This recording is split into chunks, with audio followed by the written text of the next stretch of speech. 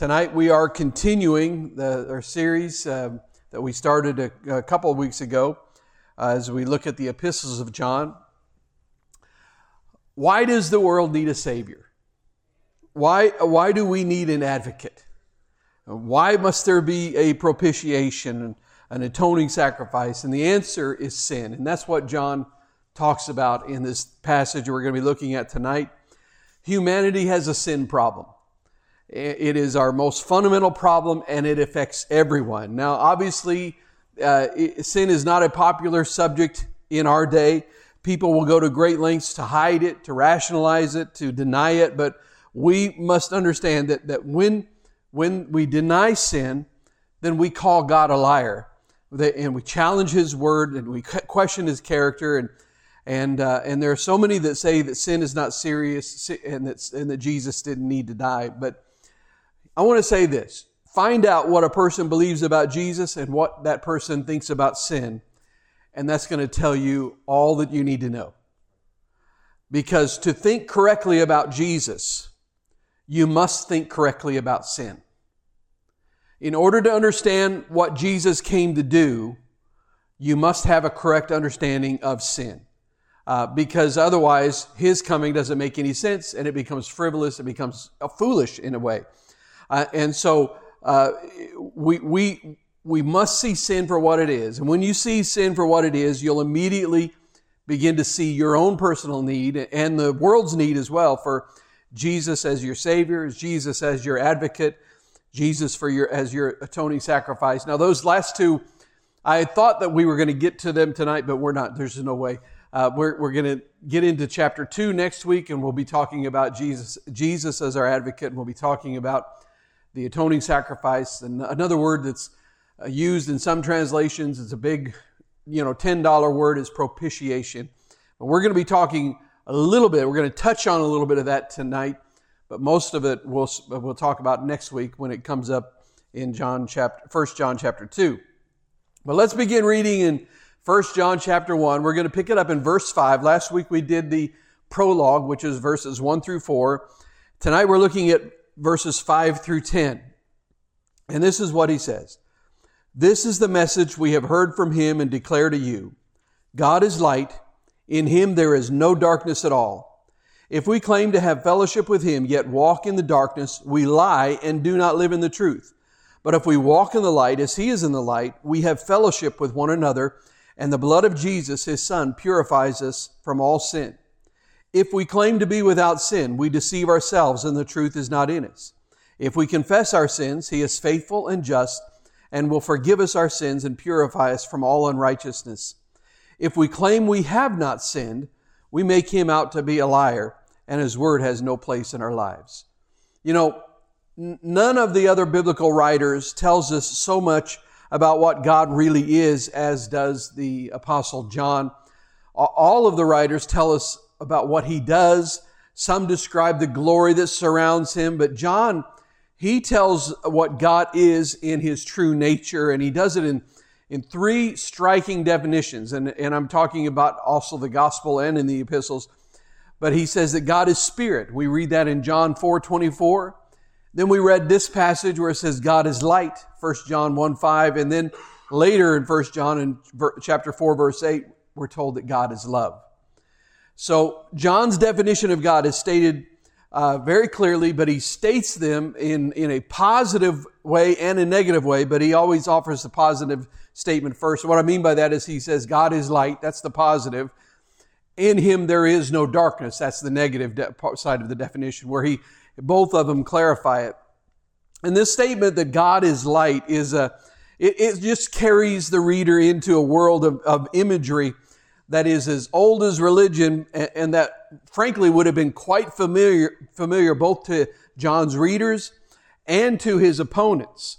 We've talked about how some of the problems he was writing was dealing with some of the Gnostic issues, Gnostic beliefs. And you remember a Gnostic person believed that they could gain some special knowledge, and that would be, what's another word for that? Enlightenment. And so light was a big issue there. And so they know exactly what it's talking about. They would have understood it, would have been familiar with it.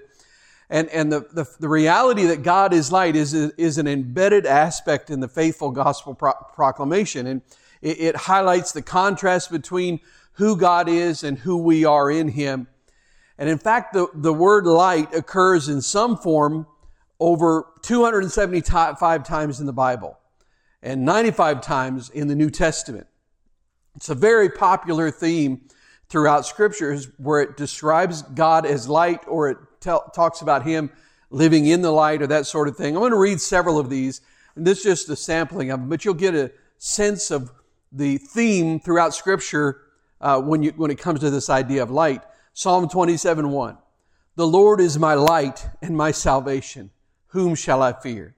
Psalm 36:9. For with you is the fountain of life. In your light we see light. Psalm 104:1 and 2. O Lord my God, you are very great. You are clothed with splendor and majesty. He wraps Himself in light as with a garment.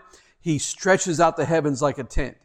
Isaiah 49:6. I will also make you a light for the Gentiles, that you may bring my salvation to the ends of the earth.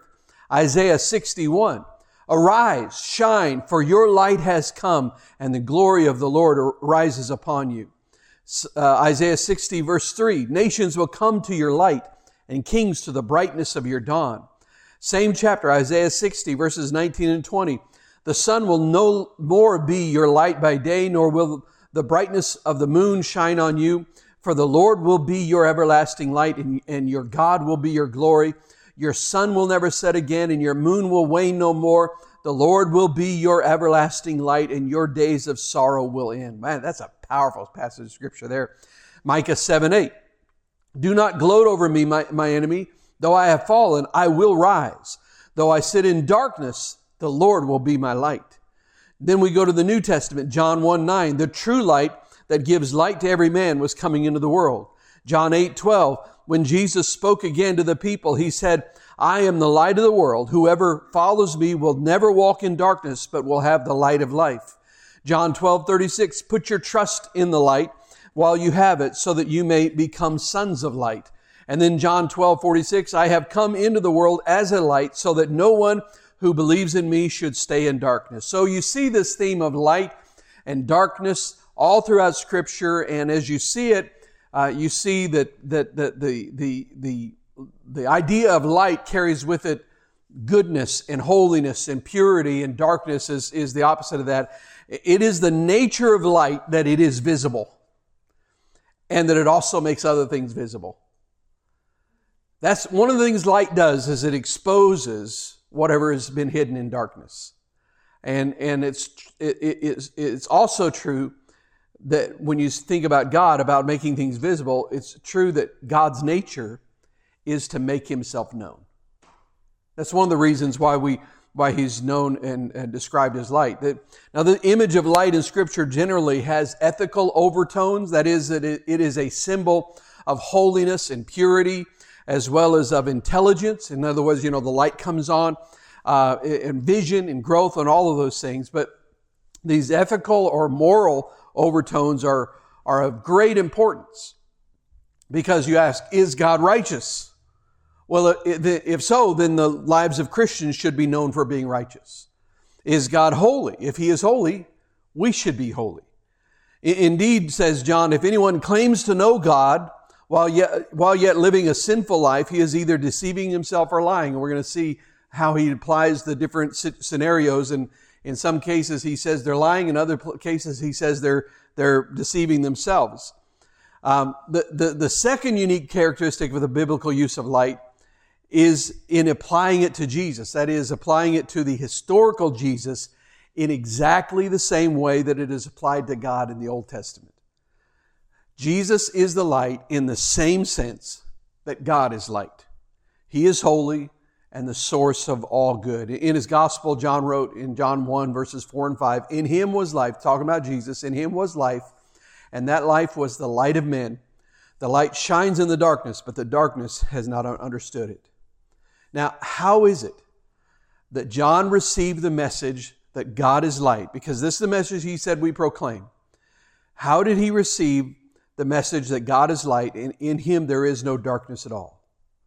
Well, is it not that Jesus is also the light and that he revealed himself to John? This is what he's saying. He's saying, this is the message that I'm proclaiming. I have seen, I have heard with my own ears, I've touched with my own hands, and here's the message. God is light. How does he know it? This is another example of this idea of light being applied to the person of Jesus, because John obviously knew that God was light because that's what he saw in Jesus. It was he who was seen and heard and touched who must be fully proclaimed. Now, one of the characteristics of this letter that John is that he frequently accompanies a positive statement of some truth with a negative statement designed to reinforce it. That's what I kind of mentioned earlier. God is light. In him there is no darkness. So you got the positive and the negative.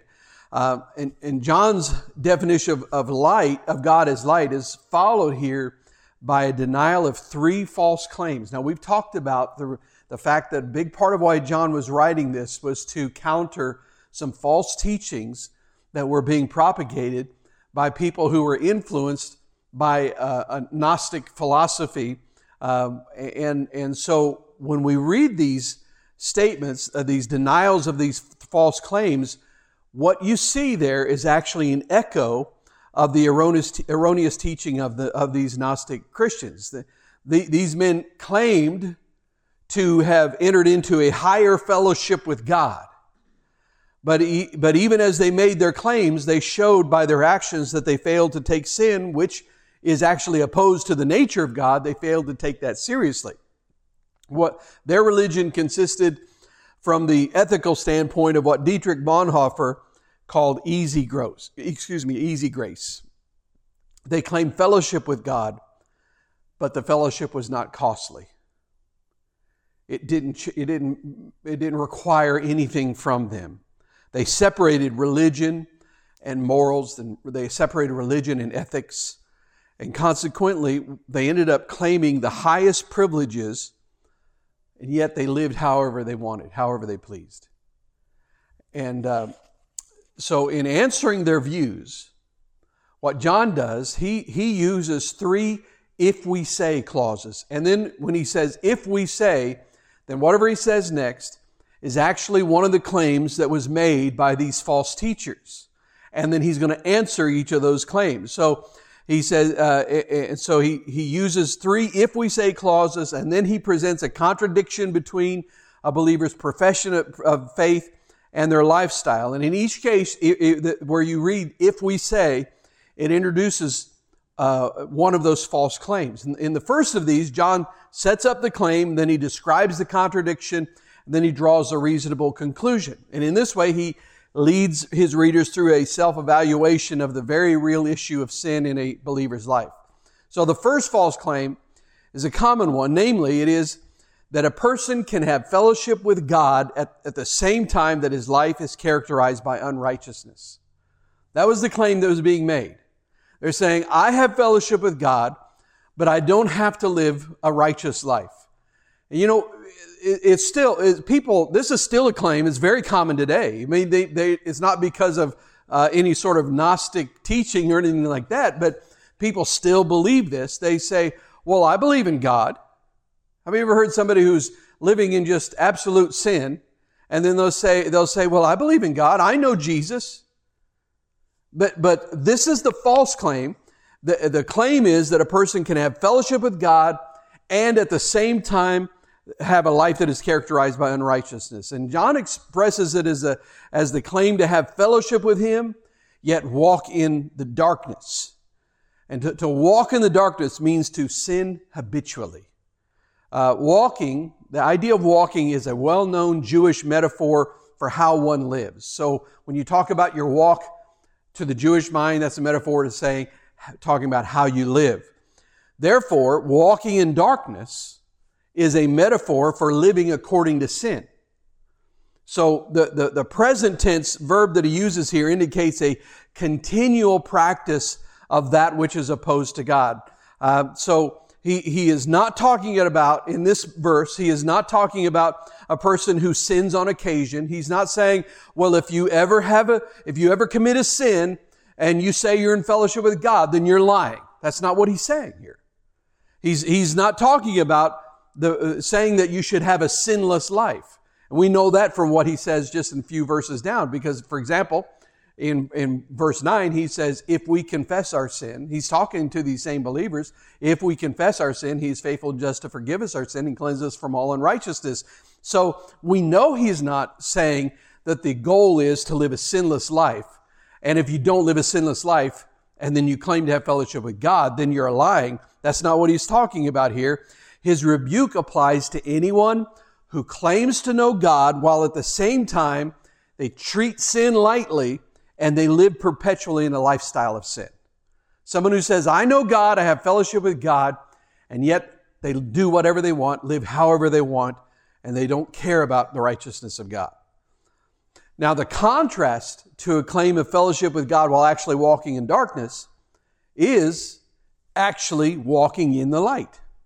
That's the contrast, which is of necessity accompanied by the reality of Christian fellowship and continually repeated cleansing from present sin. And we're going to see how, tonight, we're going to see how walking in the light is very closely related to having fellowship with other believers.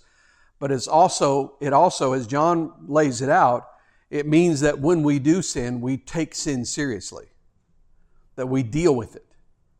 And if we don't, then we're not taking it seriously, and maybe we're leaning toward walking in the darkness.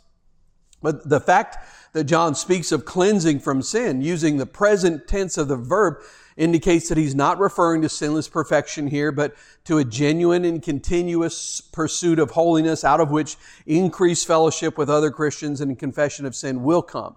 And it is those are the things that he's talking about here that must characterize everyone who says that they know God. If you know God, then that's going to characterize your life.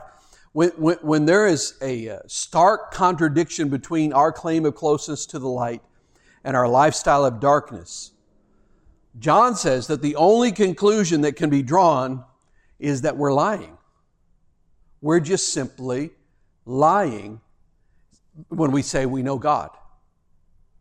That's what his conclusion is. If we say we have fellowship with God and yet we gawk at pornography all day long, we're liars. If we say that we enjoy intimacy with God, but we are verbally or physically abusive toward our spouses and children, we lie. If we claim to have to be close with God, but we stir up trouble at church through murmuring and criticism and complaining and gossip, then we're not practicing the truth. But John gives us two results of walking in the light. First, what's interesting here is that since John has already said that one who claims fellowship with God while actually walking in darkness is lying, we might then, in verse 7, expect John to reply that the one who walks in darkness has fellowship with God, because that would be what you would think be the opposite. Now that's true. It is true. The one who walks in light has fellowship with God. But John, in a somewhat condensed form of writing, he sort of skips over that part to show us that it also means that a person walking in the light will have fellowship with other believers. Because that's what he actually says. That's what he writes. He says, but if you walk in the light, you will have fellowship with one another. So walking in the light is obviously fellowship with God. But it's very, very closely connected here by John toward having fellowship with other believers. It's connected with that. And so, in truth, it is in fellowship with one another on the horizontal dimension that our fellowship with God on the vertical dimension is demonstrated. In other words, fellowship with other believers and having this relationship, this koinonia, that we talked about last week, is actually a sign, it's a signal that things are okay in my relationship here with God. The two are connected. And when I get things right with God, when I'm walking with God rightly, then that leads to right relationships with other people. Why is that? Well, because if I'm not treating you well, the Holy Spirit convicts me of it. My relationship with God will correct me in that. Does that make sense? And so my relationship with God has a direct impact on my fellowship with other people. A person walking in the light will have fellowship with other believers. Now, that's true. And the reason John brings it up here is that did the Gnostics claim fellowship with God? Yes, they did. They claimed that.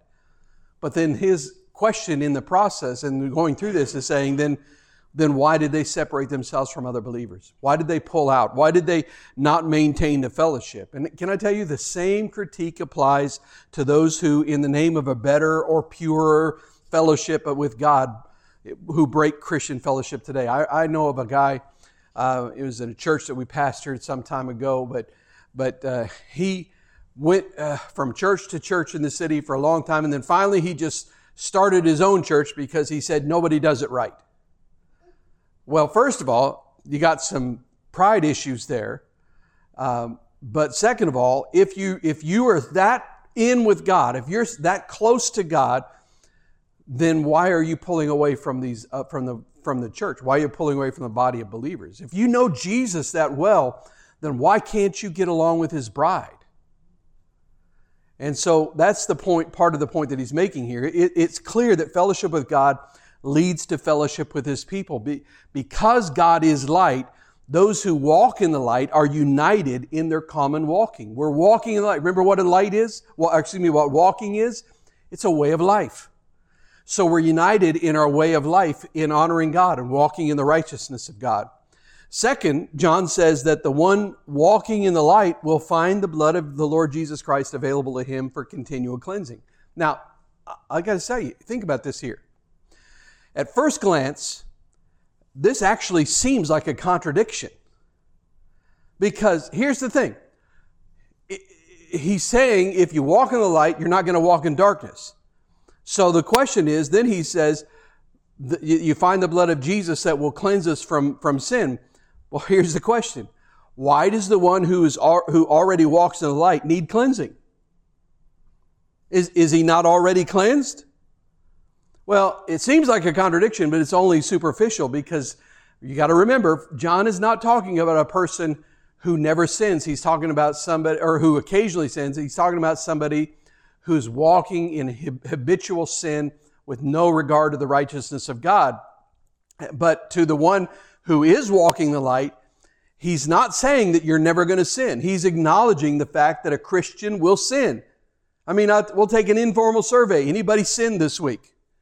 Okay, oh, very good. It's 100%, just for those that aren't sure. And if you didn't raise your hand, I counted you in the vote anyway, because I know it's true. That's just the way it is. So it's not really a contradiction, because what John is saying is that the one who walks in fellowship with God will find forgiveness for any sin that may enter their life if they'll take that sin seriously and do something specifically that we're going to talk about in a moment.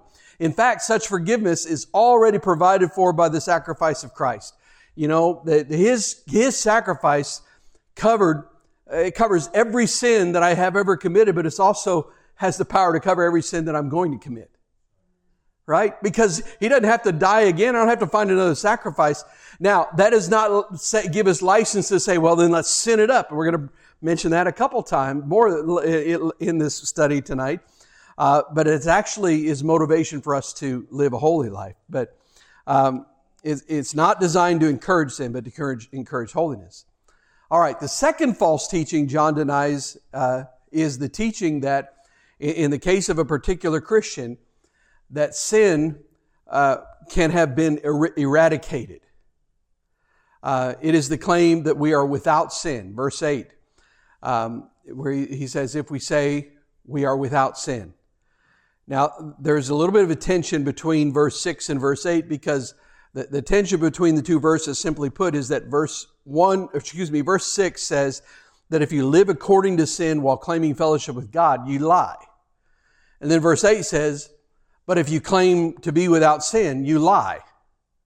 And they almost seem like there's tension there that almost feel like they're the opposite. But how are these verses to be understood together? Well, the most straightforward answer is that walking in darkness, as he's talking about in verse 5, is not equivalent to having an occasional sin. It's not the same thing. It's not the same as living according to sin. So in other words, John acknowledges that all believers will commit sin, and to claim otherwise, he says, to say that you're not going to sin, that you don't sin anymore, he says that that's a lie. But there's a difference between committing sins and living according to sin, walking in darkness. Those are the two different things. The former refers to believers' frequent and failings as they seek to live according to their fellowship with God, and then the latter refers to not living according to the fellowship with God at all. So the first false teaching was that it's possible to have fellowship with God and still continue sinning. And in the second claim, there is this additional error that the individual, either through the Gnostic process of enlightenment or through spiritual development, that person has ceased to sin at all. Now, what's interesting here is that in this case, in the second situation, John does not say that the person professing such perfection is lying. That's not what he says this time. He did that with the previous claim with verse 6.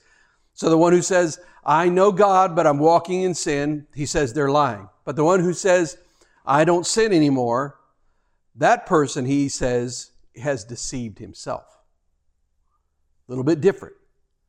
And the seriousness of the matter emerges when you begin to think about the implications of that. Because if a person believes himself not to sin, he therefore excuses his sinful deeds and he does not bring them to God for confession and for cleansing. So if I deceive myself into thinking that I don't sin anymore, then when I do sin, I'll just make some sort of justification for it, and instead of confessing it and making it right, I let it lie and let it fester. You see the danger there? And sadly, more and more people in our world are falling into this deception. They're denying or downplaying the reality of their own sinfulness. John MacArthur puts it well. I want to read this to you. He said, people today minimize and redefine sin, often alleging that the failures, quote unquote, failures of their lives and certain, quote unquote, disorders exist because of how others have treated them. The victim mentality reigns supreme as popular culture comforts itself in affirming that people are basically good and whatever may be wrong is not really wrong, but merely a preference of personal freedom. Instead of accepting responsibility for their behavior, people demand to be accepted as they are. Boy, isn't that a description of the world in which we live? But here's the thing. Instead of denying that we sin, John says that we are to admit and confess the sin.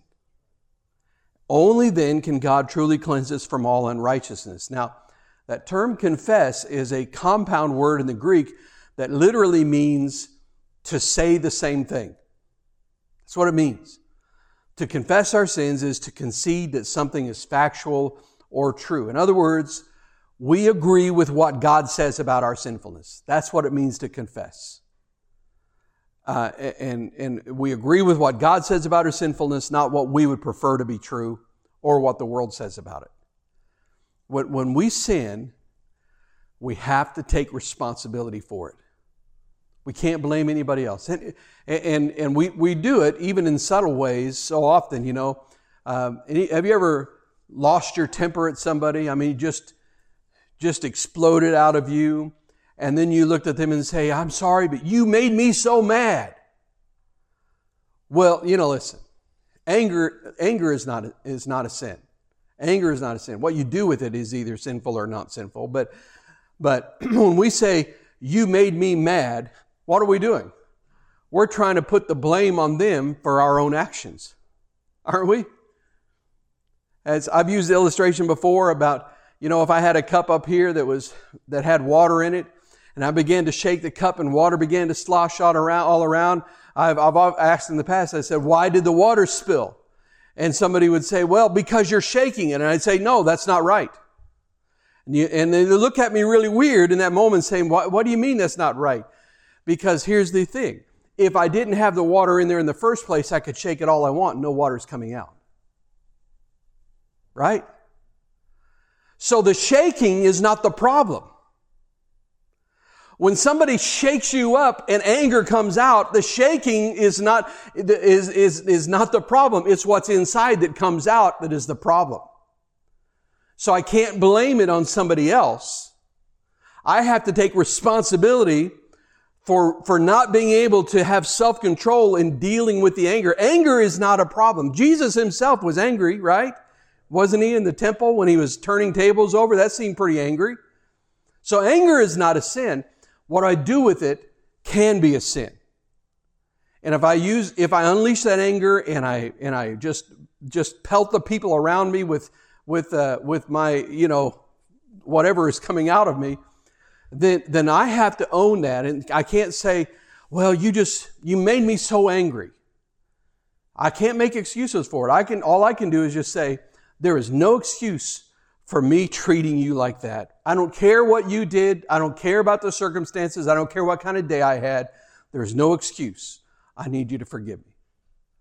We have to own our own sin, take responsibility for it. We don't blame others. We don't blame our family history. We don't blame our genes. We don't blame our environment. We don't blame our circumstances. We don't blame the devil. How many remember back in the 70s? The devil made me do it. Remember that one? We can't that's not true. We can't use that one. We can't blame God and say, well, God's the one who put me here, whatever. He made me like this. And, but we admit that we are sinners in need of God's forgiveness and restoration. And when we do this, when we simply confess our sinfulness to God, that's all we do. Because we cannot cleanse ourselves. This is the key we have to know. We cannot cleanse ourselves. We simply confess our sinfulness to God. And in confessing our sinfulness to God, we are admitting that we are powerless. And then He cleanses us from all unrighteousness and He restores us to intimate fellowship with Him. Now, I want to say this. When we talk about 1 John 1:9, we love that verse, don't we? We love the quote, if we confess our sin, He is faithful and just to forgive us our sin and cleanse us from all unrighteousness. It is a powerful verse. We need to hang on to that. We need to remember that verse. But I want to warn against making that single verse stand alone. Because you need to take in the whole context, because the whole context here, He's saying, don't sin. So you can't pull that out and just say that God's promise to forgive us when we sins is my all I can sin smorgasbord, and that Jesus paid the check and so I can do whatever I want. You have to understand, you can't just take that verse and stand alone on it and say, well, now I can do whatever I want because He promised He'd forgive. Because doing that means I'm not walking in the light. You've taken it out of context. So John's actually going to address that in short order in chapter 2. We won't get to it tonight, but he, of course, the chapter and verse segments, they're all arbitrary. They were all added later. And so this letter, when John wrote it, it was all just one big long letter. I really believe chapter 2, verses 1 and 2 are much more tied much more closely to these verses, 5 through 10, than the others, because in chapter 2, he begins to say, he says, in response to, hey, if we confess our sins, He's faithful and just to forgive us our sins. He says, but don't go on. Don't keep on sinning. We'll get to that next week. But I want to give you an important principle that's true in every relationship, including our relationship with God. And this is the statement. Intimacy is rooted in honesty. Intimacy is rooted in honesty. Believers must remember that the relationship with God must be honest. Which is kind of funny because God sees all and He knows all, so do we really think that we can keep some sins secret from Him? Do you think God is ever shocked when you go to Him and say, God, I got to tell you what I did. I really, really messed up today. He's not like, whoa, my goodness, where did that come from? No, He's like, yeah, I know, I saw that. You're not going to surprise me. He already knew. But sometimes we just try to keep it hid, and we don't talk to Him about it. Some believers may feel so ashamed of certain failures, certain sins, that they find it difficult to bring those things before God in confession. But I'm here to tell you, there is nothing to be gained by pretending, since God already knows the truth. There's nothing to be gained. You cannot gain anything by pretending that the sin is not there. However, there is much to be gained by honest and repentant confession. Acknowledging wrong is the first step toward a recovery of intimacy with God and communion with other believers. This is why confession plays such a vital role in both of those, in our relationship with God and with other people. And you know, here's one of the things that gets a little weird for us, is that we in our culture, we've sort of lost, we grab hold of the idea where it teaches in Scripture, like it says here, that we should confess our sin to God. But there are also places in Scripture where it says, confess your sin to one another. That is a whole different ballgame, isn't it? And we don't do very well in our modern culture with that. But the truth is, if we could get to that place, and this is one of the goals of our small groups, is to get to that place where we can really be honest about those things. When we do that, we do find a greater intimacy with one another. Now, with that being said, you have to have developed a relationship enough. I think everybody here knows you can't just trust everybody that goes to church with your secret sins, right? You know that's true, right? You know that there are some that if they hear your secret sins, the first thing they do when they get home is they're on the phone calling Sister Farkle saying, I've got a prayer request for you. You know what I'm saying? Like, oh, you need to pray. You need to pray for that Sam. I'm not here to tell you Sam needs to pray. Let me tell you what he told me today.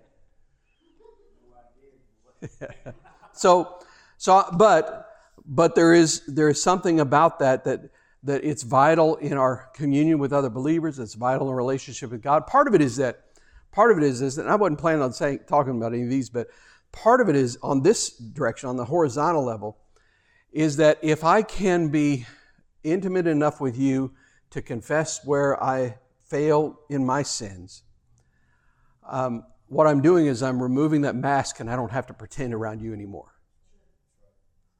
And if I don't have to pretend around you anymore, then we can really grow. It's a big part of it. So without an attitude of confession, what we'll do is we'll begin to stockpile sin and guilt, and that'll turn to worry and shame. And then all of those things will drive us farther from the light of God's purity and holiness and righteousness and truth. The more we hide our sin, the more we want to avoid God. Isn't that exactly what Adam and Eve did in the garden? And we still do it today. Every day we need to do what it takes to walk in the light and let His grace and mercy drive out the darkness. And with true confession, it comes great comfort. Now, John says, when we talks about this, if we confess our sins, he says that if we confess our sin, God is faithful and just in forgiving it. Why does John use these two particular words? In what sense is God faithful? In what sense is He just in forgiving us our sin? Because honestly, like with justice, when we think about that, the idea of justice ought to fill our hearts with fear. But how is it that forgiving my sin is a display of His justness, His justice? Well, to understand the word faithful, we have to understand that God has promised to forgive sin when it's confessed to Him. Not just New Testament, but let me read some of these, even from the Old Testament. Isaiah 1:18. Come now, let us reason together, says the Lord.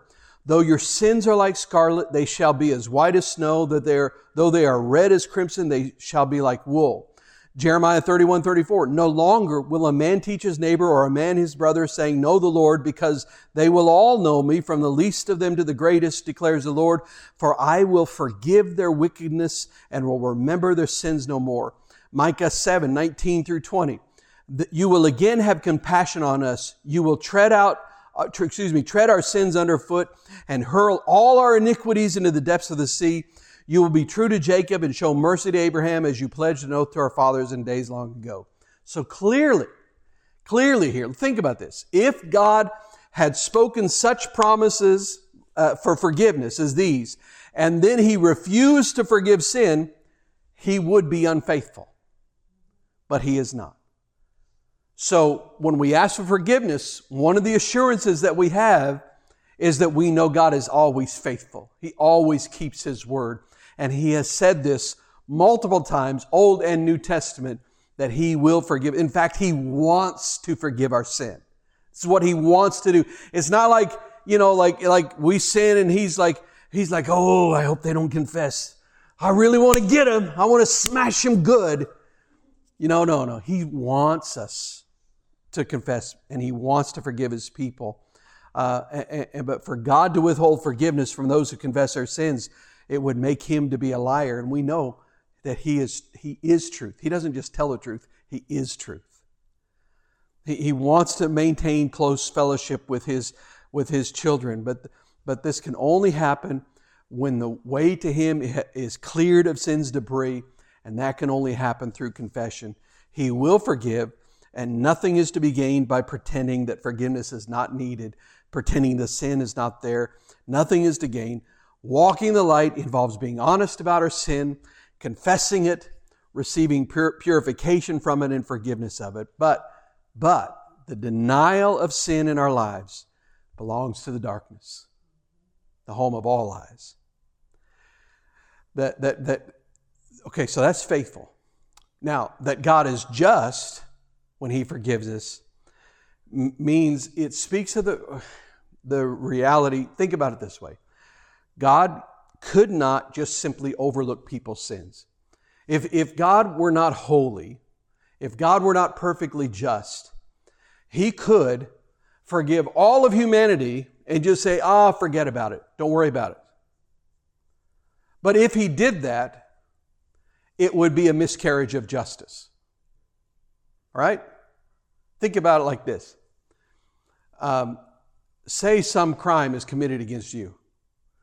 Somebody breaks into your house, they steal your stuff, and they beat you up.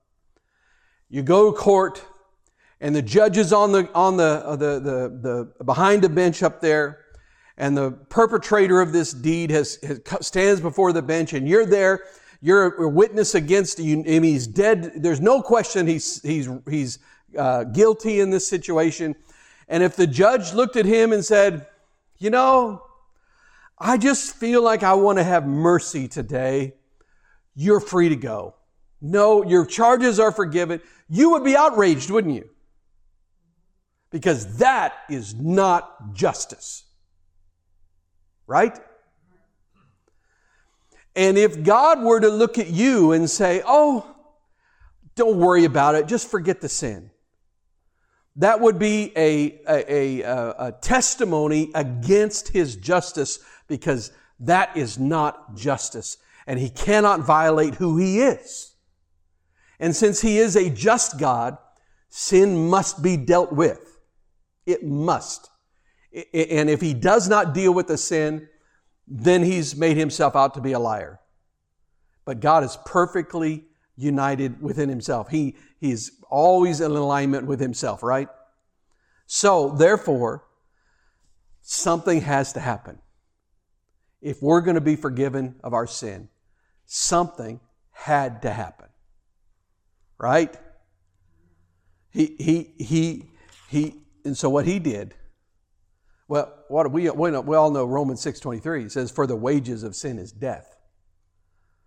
So if God looks at any person in all of creation, in all of history, and says, I'm just going to overlook your sin, and the death sentence is commuted. Well, listen, sacrifices have been offered for sin, and blood has been spilt from the beginning. And now you're just going to look at this person and say, just forget it.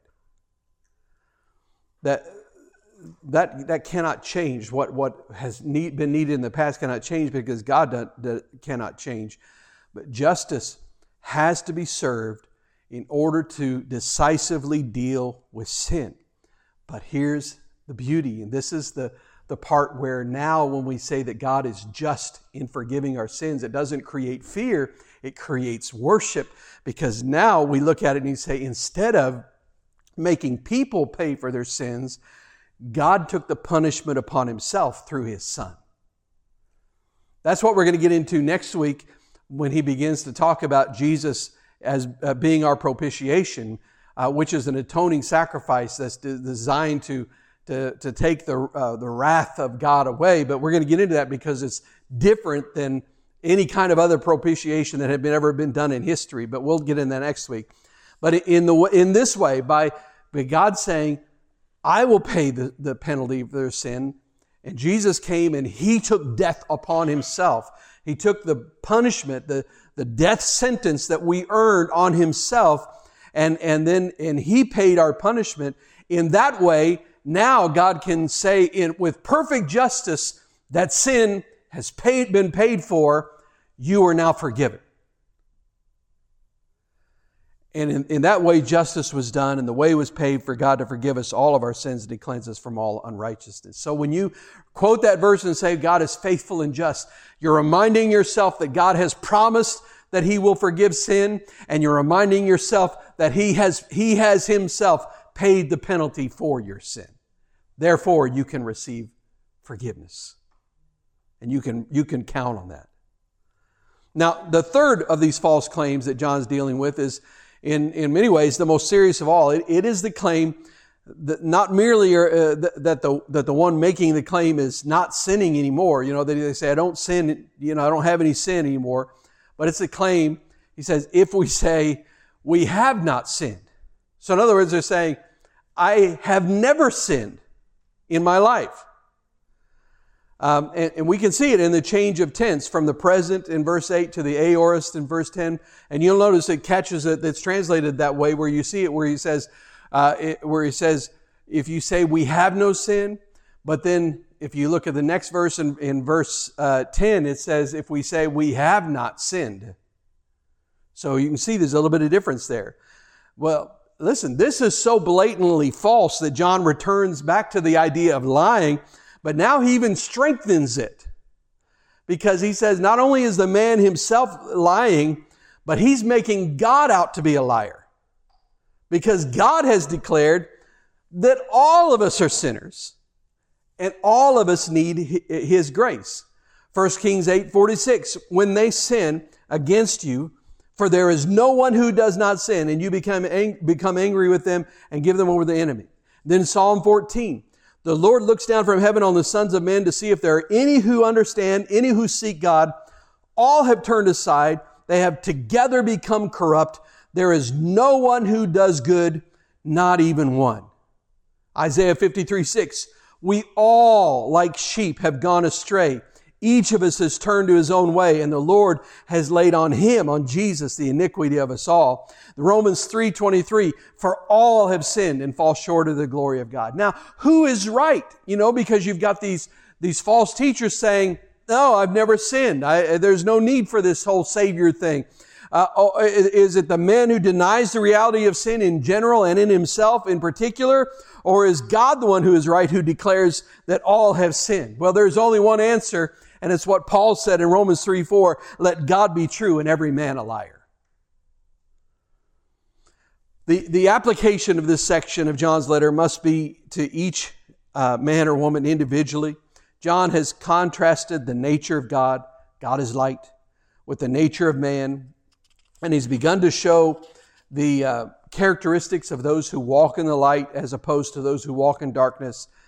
It's not enough that a man should claim to be in the light. He must actually walk in it. He must actually be a child of the light. But what will be true of the individual if God is actually the light of his life? What will be true? Well, obviously, I think the first thing is the light of God will be doing for him what light does. So, for one thing, the light will be exposing the darkness so that the dark places are increasingly being cleansed of sin, and they become bright and fruitful places for God's blessings. So if I'm a child of the light, if I'm walking in the light, then that light is going to be constantly exposing areas of my life that I've been trying to hide, that I've been trying to deny, things that are not right. And maybe, listen, think of it this way. I think God works on us in levels, in layers. Because sometimes, we want to get down to the fine tuning, but there are big issues that He needs to deal with first. And then later He'll come back and it'll be the same issue, but He works down a little bit deeper in a different way. And He'll come back and it's the same issue, but works down a little bit deeper. And each time, He's peeling another layer off and helping us see what's going on there so that we can expose it to the light and we can ask for forgiveness and confess that before God. But I want you to hear me when I say this. As the light is exposing that in us, that does not mean that the individual will become increasingly conscious of how good he or she is becoming. In fact, that's really the opposite. That's more a spiritual pride issue. On the contrary, a growth in holiness will mean a growth in true sensitivity to sin in one's life and an intense desire to eliminate from life everything that displeases God. So instead of boasting in his progress, the person will become increasingly ready to acknowledge sin and to seek to have it eliminated. And it will be a genuine acknowledgement. It will not be as it was in the case of a woman who went to Charles Wesley to pray. She asked him to pray for her because, as she said, "I am a great sinner." She added, "I'm a Christian, but I sometimes fail so dreadfully. Please pray for me." And Charles Wesley looked at her rather sternly, and he replied, "Yes, madam, I will pray for you truly are a great sinner." And she said, What do you mean? I've never done anything very wrong." So she wasn't really acknowledging, she's just trying to get kudos from the great preacher. If God's light is really shining on us, what happens is we become more aware of how far short we fall, because the more we get to know Him, the more we realize how sinful we really are. We become more aware of that, which in turn creates greater thankfulness and praise for the fact that we've been redeemed. So it's not flagellation, where you're beating yourself up, but it's becoming more aware of your own sinfulness, which makes you more and more grateful for His forgiveness. It'll be like Isaiah when he saw God in Isaiah 6:5. He said, "Woe to me! I am ruined, for I'm a man of unclean lips, and I live among a people of unclean lips, and my eyes have seen the King, the Lord Almighty." Now Isaiah was a fantastically educated man, a counselor to kings. He had much to be proud of in his life, but even as a prophet of God, when he stands in the presence of God, he realizes, whoa, I'm in big trouble here. I'm not everything I thought I was. Or like Peter, when Simon Peter saw this, he fell at Jesus' knees and said, "Go away from me, Lord, I'm a sinful man." The more he got to know Jesus, the more he realized he didn't measure up to Jesus. Or with Paul, 1 Timothy 1:15. Now this is late in life, because Paul had this progression. I don't have time to go through it all tonight, I don't think, but he said, "Christ Jesus came into the world to save sinners, of whom I am the worst." I'm the worst. And it's interesting because the greater Paul grew in intimacy with Christ, the longer he walked with Jesus, the more harshly he judged himself. Because first he started off early in his ministry, he'd say, "Yeah, I'm an apostle, but I'm the least of the apostles."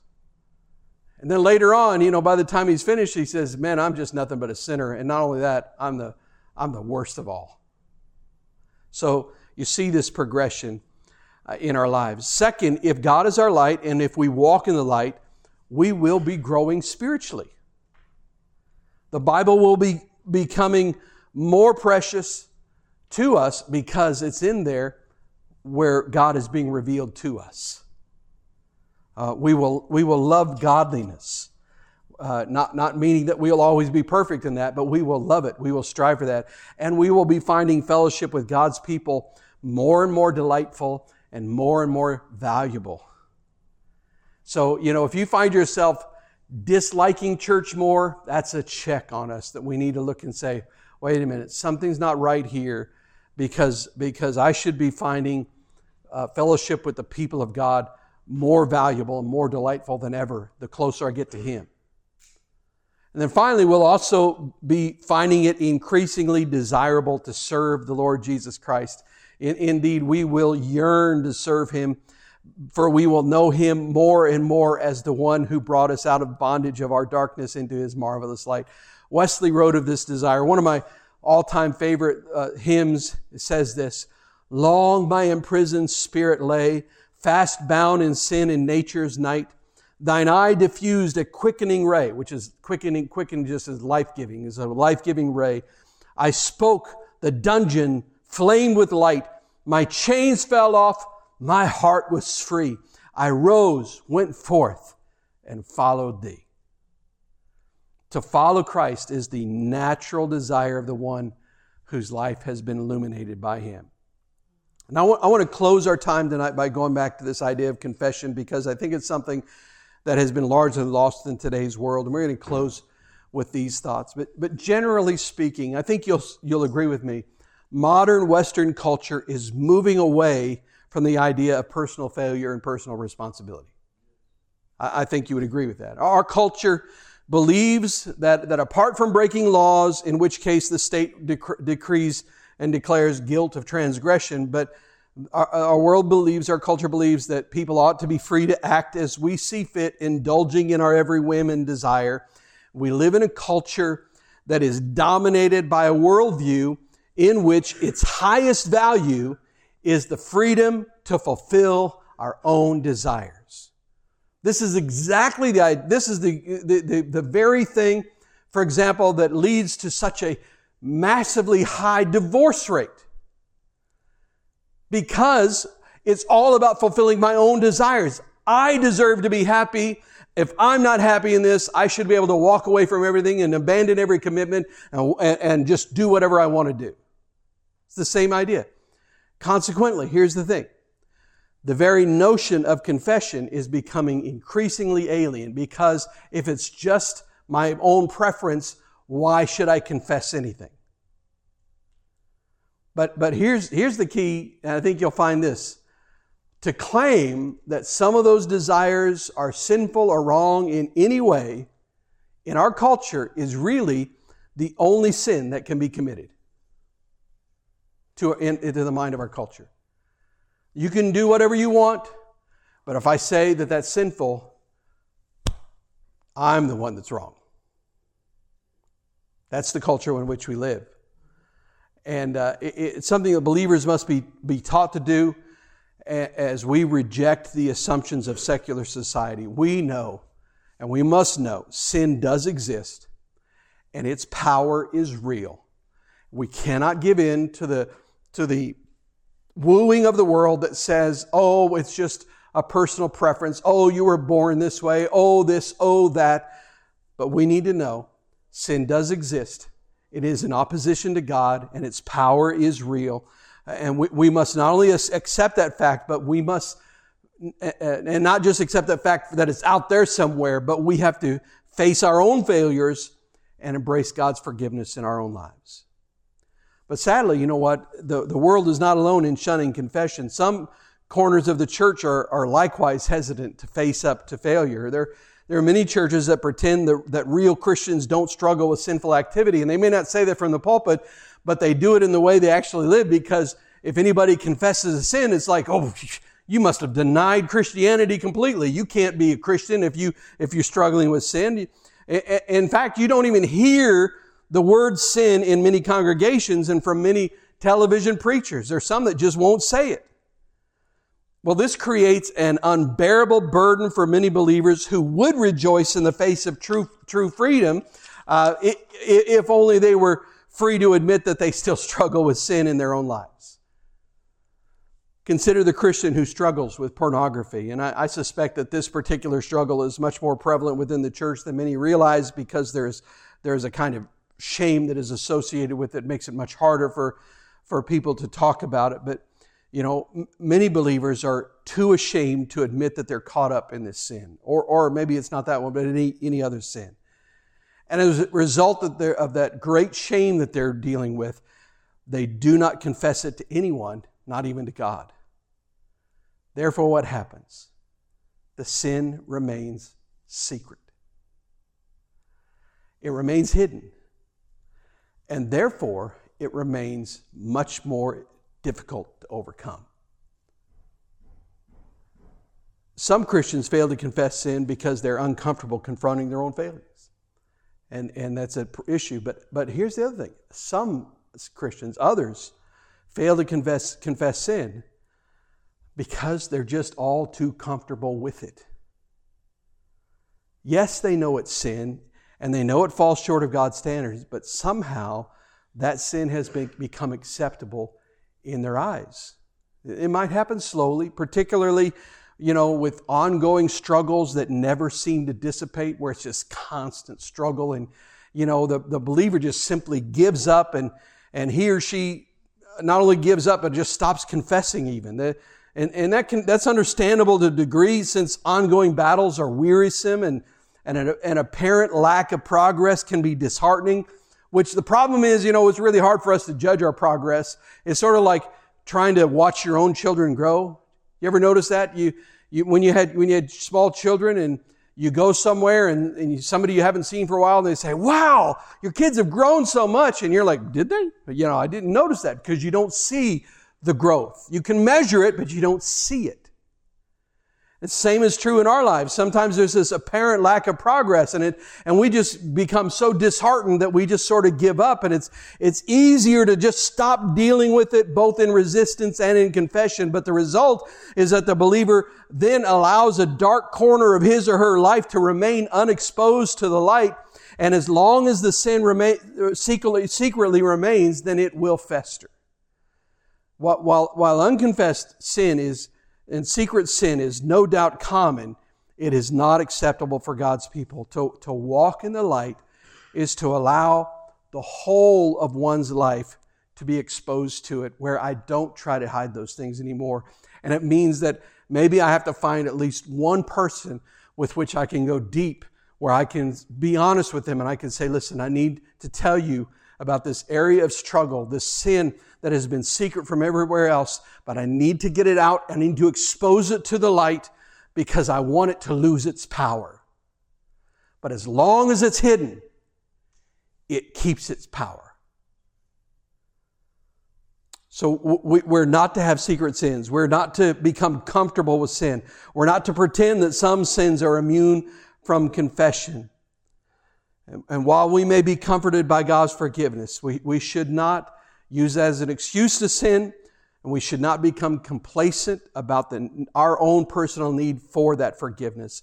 After all our forgiveness came at a great cost, no less than the blood of God's Son, Jesus Christ. And if we forget the seriousness of sin, then inevitably what we do is we cheapen the price that He paid for us on the cross. God forbid. May we take this to heart. May we not allow sin to stay. May we find someone to confess it. Confess it to God. Confess it to others. And find freedom, because we know that if we confess our sin, He is faithful and just to cleanse us, to forgive us of our sin. But more than that, it's more than just the forgiveness, isn't it? To cleanse us. Wipe it away. Get rid of it. To cleanse us from all unrighteousness. That's what He wants for us, to walk in the light.